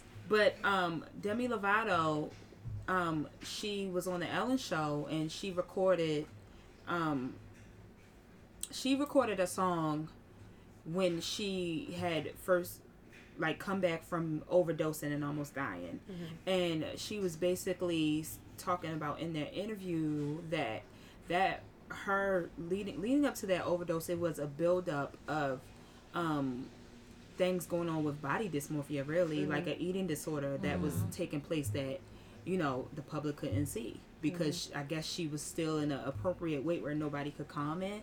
But her team that she had before she had overdosed and like while she was going through that, they were hiding food from her, like hiding sugar and stuff from her. Like when she would, like, I think in the clip Ellen was saying that when she came on an episode before, her team was saying she can't have this and this, and Demi had no idea about it. And so it's just like the powers that be are working and conspiring to create this whole universal image of like just a certain body shape, a certain body type, a certain body weight, and to propel that out and to make money off of it, you know? Yeah, that's that Disney and Nick formula. Cause she had her own show, Sunny with the Chance, and then she disappeared. but she was also cutting herself. She was going through a lot. Right. And that's what I'm saying. And it leads to people having these gross outlooks on themselves about their body images and about the people who they're around. Like, how can you trust a team of people who is hiding food from you? Right. And they're supposed to be making sure you good. Like, that's your team. They're supposed to be making sure you're taken care of, you know? This makes me, like, when we talk about no class and the conversations that we didn't have growing up, I wish that people would have just said that it wasn't that easy. That's the other thing that is the illusion that it's so easy. I remember when I was working out, I would work out and then I would reward myself by going to Wendy's and getting a burger and fries and a soda. I'd be like, why this ain't working? But everything on TV is like, it's easy. If you just do this, it's like, it's not easy. No. It's not easy for most people. And then it's also the frustration where it's like, dag, why can't I get it right? And why can't I get, because it makes it seem like do this for 30 days and you can have the body, you can look like the celebrities. They go through hell to get that. And oftentimes have to do multiple training sessions, have specific nutritionists and chefs, and it's like, you can just have it too. And it's like, no, you can't just have it like that. It's not that easy. No. And that's what Fee was saying before about comparing yourself to other people. Like, I even realized with being on keto, I was in a keto group, and there was some people where keto was so easy for them. And I'm like, how is this easy? Like, how do you not enjoy rice? Like, how do you go to Chipotle and tell them no rice? I feel like I'm wasting my money. Like, you can, you know, they even have, like, keto, like, you see keto everywhere. They're now branding products and putting keto on it. Like, keto, a lot. Keto bread. Keto ice cream. Keto donuts. Right. Yes. Just everything. Like, and even you're at like, Chipotle, they have the keto-friendly menu now. Keto, 360, paleo. Diet culture is gluten-free, becoming mainstream. Yeah, you're right. Yeah, it's like, definitely got to take a personal responsibility. Like, because there's so many images out there that you see, so many different products to use, so many different exercise videos, so many different fitness apps and fast, and like, I take it so small. So with the little girls at my son's school, like, whether they be thick, short, tall, whatever, everybody's pretty girl, everybody's beautiful, every single body. I love that. And I'm partial to my little black girls. I am, and I can't help it. I talk to the little girls, hey queen, what's up princess? Young men, hey king, what's up, how you doing sir, put your head up. And now it's to the point where these little people, they expect that. And you would think you wouldn't think like, oh, I'm just a stranger. They don't know me. They just know me as my son's mom. And they were like, hi, you know, so-and-so's mom. And that's it. But since he started going to school, now he's in 3rd grade, every little girl, because I took that's like a great weight. I don't want anyone, I'm a fair-skinned black woman. I'm not no better than nobody. I'm on the same line. I deal with similar things. But I do have to acknowledge that the darker skinned little black girls are sitting in the corner by themselves. No, what's up, beautiful? Let me see that smile. And I compliment the smiles. And I wear my natural hair. And it's like, oh, I like your hair. I love yours. I see them braids. If I see them with a new hairstyle, I see them little ballies. I like click clack in my love hair that. too. So, and that's how I address each and every little child. Now it's become so much of a habit that I do it when I'm out. Because they are going to be fed enough negativity. They're going to be fed a whole bunch of things. But if they can remember, like I remember when I was like 4 years old, 5 years old, this lady said I was beautiful. Those little things like that, they stick out. They hold weight and merit to these children, because the society is going to tell them that they're not pretty. Society is going to tell them like, no, you're not the perfect fit. You're not ideally what I'm looking for. And that can really take down a little. Yes, I remember a guy call me out my name when I was 12. I'm 31 years young. So let's fill that up with the positive. And if we keep doing that more and more, maybe not our generation so much, but the next one, and then the next after that, they'll be a little more confident in themselves. That's why I love the Lizzos. That's why I love the Tokyo, was it Tokyo Vanity? That's why I love them. Yeah, she just lost a whole bunch. She lost a whole bunch of weight. 100 pounds. But she's not trying to get light skin. She's still beautiful, and she's just trying to be healthy. You can be thick and be healthy. Yes. Like, you don't have to be a stick figure. I'll never be a stick figure. You gotta make peace with what you love your body. Like you said, love your body for what it is. Like, this is my body. I'm gonna bang with it, because this is the only one I have. And to put it in perspective, there's some people that didn't make it to the age and don't have the body that you have. No. There's people walking around that had to get a leg amputated. That's people right. walking around had to get a mastectomy. No, they don't have no breasts no more. They feel like there's men that have to get certain things done to them. They go through accidents. Okay, and I saw one man. He was so handsome before, and got into a fire and a whole side of his face. So he had to learn how to re-love himself. Like, so as long as we keep having people and they keep being themselves unapologetically, the next generation, they'll be straight. But you have to do it unapologetic. Even like with Erica and her clothing. You know, you come out of your shell a lot. Yes, and you making bold statements. I'm going to do this colorful arm. And yes, ma'am. And thank you. And you're the best poser in the crew because I can't even I can't love look me. how you look. So I mean, I don't take the picture. So like you see things like that, and I remember when Lizzo first came out and how much it did help you. How much you saw, you know, with somebody wearing that, I got this. That's right. That is, confidence is the sexiest thing that you can have, and for those few artists that are doing that, it makes a major difference. Okay. Yeah. Because it reminded me of that. I don't know if you saw that viral video of the little girl who's going to a hood hairdresser. You know, you go to somebody's house who, you know, was saying that she was ugly and just started crying her eyes out. And the woman who was doing her hair did the same thing that you just said that, you know, you do to any, you know, young black female that you meet. And I was like, wow, it's still happening. This little baby was like 3. Yeah. Oh my She goodness. looked at the camera and was like, I'm so ugly. The hairstylist stopped. Like, don't you say that. And after she said, don't say that, you know, the little girl cried, bawled out. She couldn't even sit still. She had to be cradled. Yeah. Like, she had to get a hug immediately. Yeah. Loved like, one. She was so... And it hurts that it's still happening. And these are little kids. Yeah. Like, I know. And sometimes I feel like people push off their own. It took me becoming an adult to realize that people push off their own insecurities onto you. And I actually had to, I don't have any kids, so I had to call out this mom because I don't even think she realized that she was fat shaming her own daughter. She's plus size. Her daughter's a little bit chunkier, but she made a comment about her daughter's weight, but you just bought her McDonald's. Right. Like, how are you going to fat shame your own child and you just bought her McDonald's? You didn't make food for her. You didn't get something healthy. You decided to fat shame your own child when you're not even doing anything for yourself. Like, I called her out. I was like, you may get upset with this, and I don't know if you realize this, but you just fat shamed your child. And she was like, what? And I was like, you said XYZ. You just fat shamed your own child. And her head dropped as she walked into the other room. Wow. And I was like, and the only reason why I'm saying this is because I don't think that when I was younger, and I don't know if you've experienced this too, but a lot of adults don't realize the weight that their negative comments have on a child's self-esteem. Because I said before, I thought I was a lot bigger when I was smaller. And now that I'm larger, I was like, I used to be so small. I was like, wow, I can't believe I was ever that small. And it takes a lot to shed that and unlearn that from that self-esteem. And I can look at times in my life where people were like, no, you look good. Actually, I'm attracted to you. You're beautiful. And it's like, I can't even hear it, right? And it takes so long for you to unlearn that and get... Because the truth is that I'm learning is that, like, while we are so many different shapes and sizes...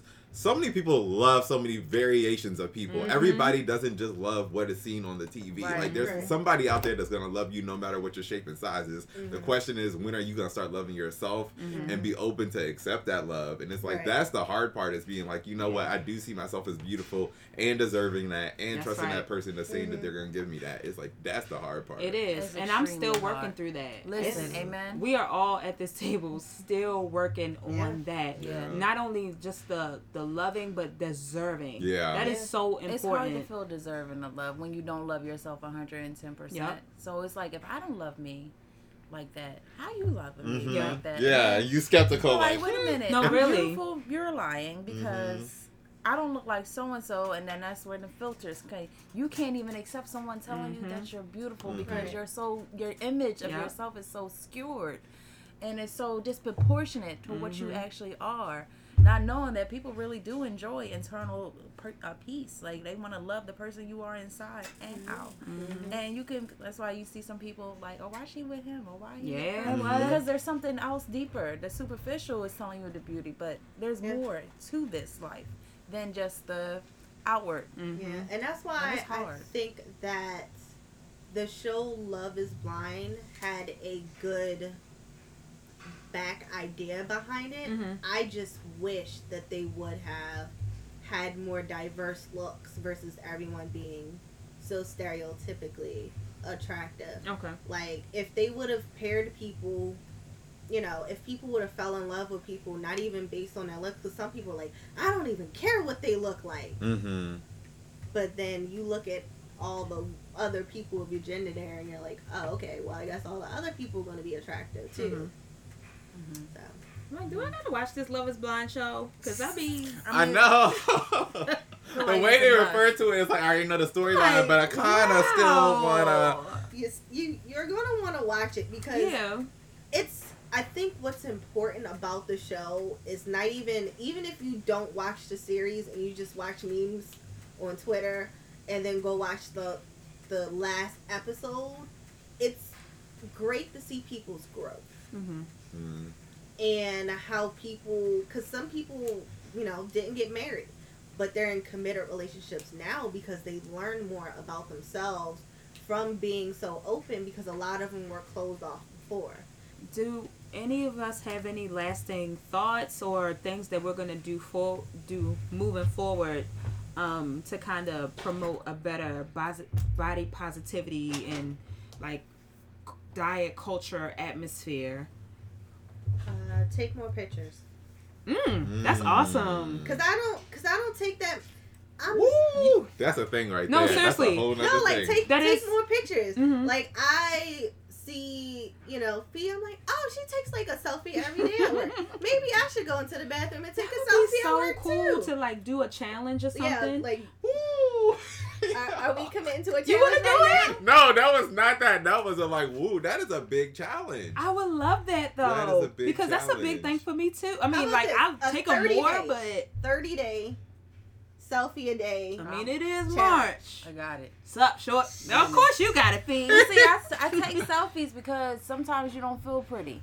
And I literally have a thing. If you go in the mirror and you smile for 30 seconds, you're going to change the thought process of your brain. You're going to be happy. It's going to force it. Not all the time am I happy. It. That's Not right. every time do I feel beautiful. Not Look every at time. Anthony. Like, He's having so like, many moments. You get in that camera, you know what? No, I am the baddest. And that's yikes, period. I am what I think I am. So let me take this picture. And it's an ego booster. I want to feel good. That's right. I want to feel sexy. I want to feel, and if you're a man, I want to feel happy. Yeah, I want to feel sexy. Shit.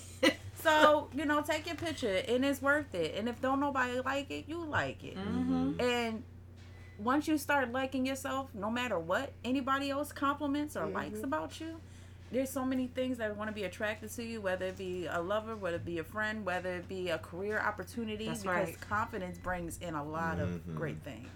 I'm with the challenge. I like that. I like we it. We can fan this out some more. Yeah, but I want to open that up to some of our listeners too. Like, that'd be dope. Yeah. Okay. Yeah, let's see your selfie for today. Yes. That'd be cute. Okay. All right. Someone else go. This is exciting. I'm excited. Your turn. That was also / homework, because I was like, what is my always? That's gonna be your homework. Like, what is my That's homework cool. going to be? I always try to think, what is my homework? All right. I think mine is just really being patient with yourself and really getting to know your body. Like, people really just do not take the time to be like, when I eat this is how my body reacts. This is what works for me, kind of thing. Yes. And I would say just do that journey with yourself. It is beautiful because, again, those diets are just like for the masses and like the advice that you get are for the masses. But what works specifically for you? Right. So that would be mine, is take the time. It's a fun journey to be like, yo, you know what? Because like I can eat a dozen of cookies like nothing happened, but like let me drink like a can of soda and it's like, oh, I can tell. You know what I mean? So just getting to know and be like, you know what? Actually, this is what I can cheat and get away with, and these are the things that I can't. It's like, do that with yourself. Like, get to know yourself in that way. Definitely. You want to go? I definitely have one. Oh, good. So I've been doing this a lot lately because of the whole body thing. I'm a little thicker. Sometimes I'm a little thinner. Sometimes a little thicker. I have a full-length mirror in my room. Stand in the mirror naked. I do that. Stand in the mirror and just look at yourself. Be like, you okay? And it touch yourself if you feel like it, but really explore you. Mm-hmm. And it can be as organic as you want it, or as raunchy as you want it. It doesn't matter. But stand in that mirror and be naked. And allow yourself to be. Mm-hmm. And that's what we don't allow ourselves to, always trying to, like, let me just sit up this way. Let me do this. Let me and adjust it to make it look good. Right, make it fashion. Mm-hmm. But really just stand there and really and love yourself. Touch it. If you got stretch marks, touch your stretch marks. If you have scars, touch your scars. Because those are the great things that make up who you are. Mm-hmm. So if you don't love every aspect of you, no one else is going to ever love every aspect of you. You gotta really enjoy yourself. So I would suggest that. Yeah. Stand in the mirror naked. My thing that I wanted to add, I like when you're talking to the kids and you're calling them king and queen and beautiful.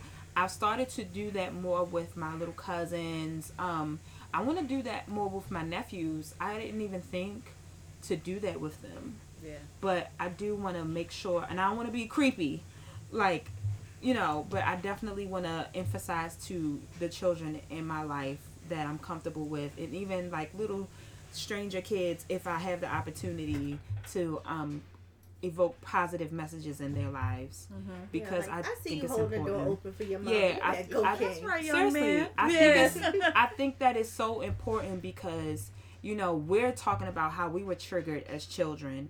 And just to know that from those small ages that they can be, like, that we've seen painful things happen to these kids, like, it can be something that can be done. And I want to make that my thing. Yeah. I like that, so.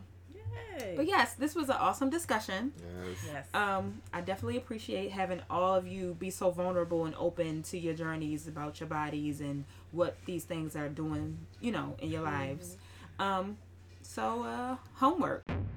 Classmates, get out your pens and papers, get ready to take down your homework. I mean, you just plugged your homework, so you want to do it again? Sure. So my homework is going to be a 30-day selfie challenge. All right. Regardless, because even with me being a grandma in the house, like, get dressed. Put on a bra. Like, stop. Put on a bra. Put on a bra. That's real. Because when I'm home and a bra come out, don't text me to come out because I'm not. What? If I'm home, I'm chilling. The I'm babies in my are gone. It's a wrap. It's a wrap. Okay. Lucky if I have on any undergarments, but we gotta tag you in that too. Tag iSlay. Yeah, give your social media because we're gonna tag you. Sure. So the podcast is called iSlay the Podcast. It is at iSlay_pod.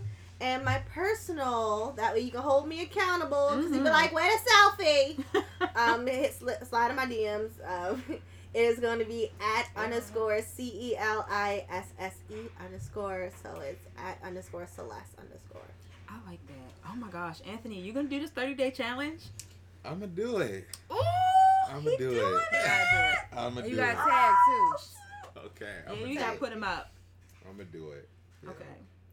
Well, mine's is to read this book, Fearing the Black Body, The Racial Origins of Fat Phobia by Sabrina Strings. I found it at the library for the free because I don't play them bunny games. But yeah, like utilize your resources too when you're finding them. It's not available on Audible. Anthony already checked and he was mad about it. he said he gonna tweet Sabrina Strings and be like, "Girl, what's up with the Audible? What you doing?" But you can find it. Yeah, what? But you can find it on Amazon, of course. They have a Kindle read. But if you want the in-person book, you can definitely find it at your local bookstores, Barnes & Nobles, wherever you're getting your books. And I get mine for the free at the library. So, yeah. Anybody else want to plug their homeworks? I have one. Okay. So I'm going to plug in some of my favorite workout songs that specifically talk about bodies. So Summer Walker's got Body. That's the name of the song, Body. Okay. Pretty Ricky, y'all know, has Your Body, but they just dropped a new song called Body. And it was fire. Fire. I'm glad that you agree. I love it. And then my girl Milla J also has a song Body. And I guess my other homework would be I have like 2 different playlists. I have like a workout playlist, and then I do have one that's like a that body though playlist. That's like when you feeling good about your That body. body Though. So make yourself a playlist. Make yourself a like good job. that. You did the damn job, and then this is what I need to do to get through the workout playlist. Yeah, that's Also, I'm about to say, it's going to be a This Is Anthony's Selfie playlist. Because he finna take these selfies in this challenge. I'm gonna be texting you every time I do it. Like, I did it. Good. I love it. Hook up my Alexa and make Alexa play the playlist. I love that though. I think this is so cool. Go ahead.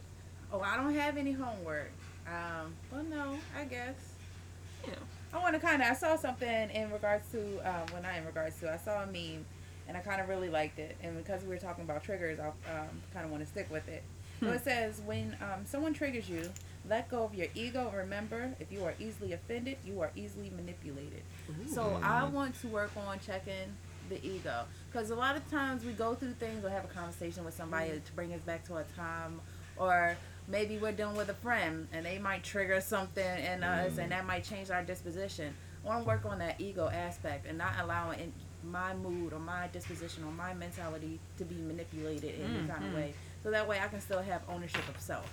Because when you allow your emotions and the ego to get ahead of you, you're not owning yourself.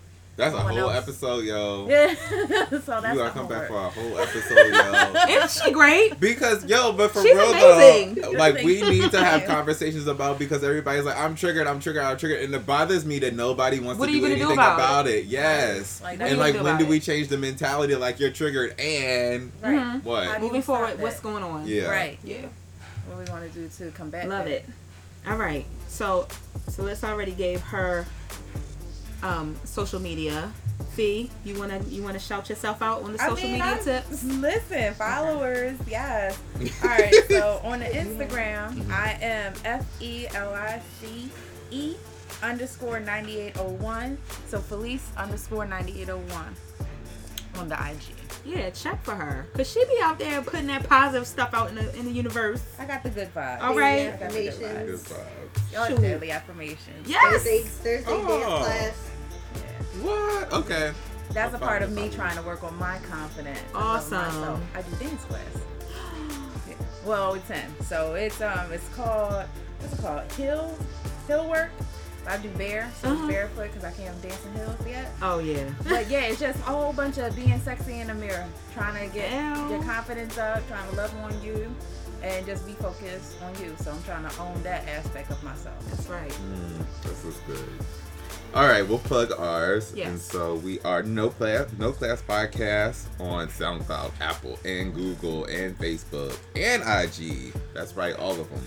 When you go to our Twitter, you can find us at No_class podcast. And you can email us at the no.classpodcast@gmail.com. Hit us up with show ideas. If you would like to be a guest, if you have an event coming up, hit us up. If you're listening to us on one of those streaming platforms, make sure you rate us, make sure you comment. We appreciate all the love. We appreciate all of the feedback, all the pushback. We want it all. So thank you all for tuning in today. Thank you so much to our guests for this beautiful episode that we had that we rarely get to have. Like, there's lots of topics that we rarely get to talk about, but this one I felt like was really, really special. So classmates, make sure y'all stay melanated, hydrated, and glowed up, and we will see y'all next time. Bye bye.